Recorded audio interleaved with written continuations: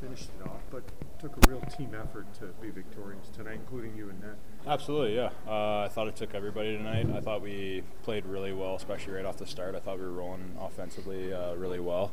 You kind of see that in the first. You can see that through the whole period. And after Connor scored that goal, him and I got a hug, and I was just thankful.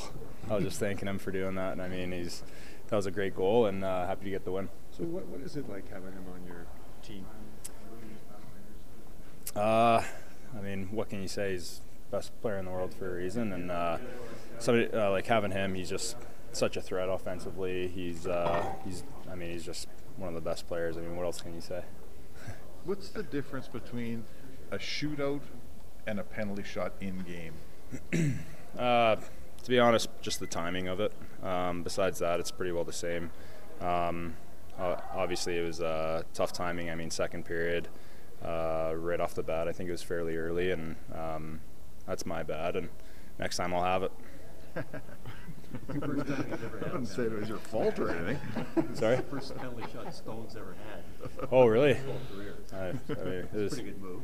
Yeah, it was a good one. I think he lifted it up 2 inches off the ice, and I just wasn't quick enough to get down there. He's got a bullet, and he scored 2 tonight. He scored his second one was a great shot too. Now, I'm just going to learn from those and move on. You're still relatively new at doing this at this level, and it's gone well for you this year. How much do each of these little victories just kind of help piece the big picture together for you, confidence-wise? Yeah, I think it's huge. I mean, obviously I'm learning that it's really hard to win in this league, and being able to get this one, especially against a team that's as hot as Vegas, I mean, feels great, feels good for the confidence, and we just got to kind of roll off this. And I thought the way we played, we just got to keep on playing that way, and I think we'll have some success.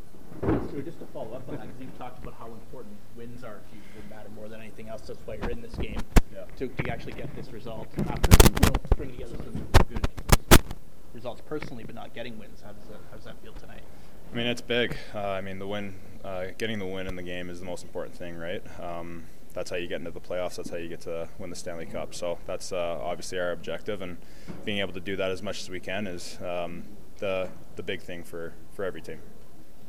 Hi, it's Shauna, and I might be a bad parent because my kids think French fries are vegetables. Hey, it's Ryan, and I might be a bad parent because I went out for wings when my wife was in the hospital after giving birth. Johnny here. I might be a bad parent because in my house, the tooth fairy gives pocket change. But we're not alone. Len emailed us and said his 6-year-old daughter's Tarzan moment going from love seat to lazy boy by curtains made him more proud than any dance recital. And Andy left his 2-year-old at the rink. All right, guys, I'm sure we're not alone. Like Andy's kid. For stories and confessions like this, make sure you check out our podcast. It's called Bad Parents, and it's available wherever you get your podcasts. I left a glove at the rink.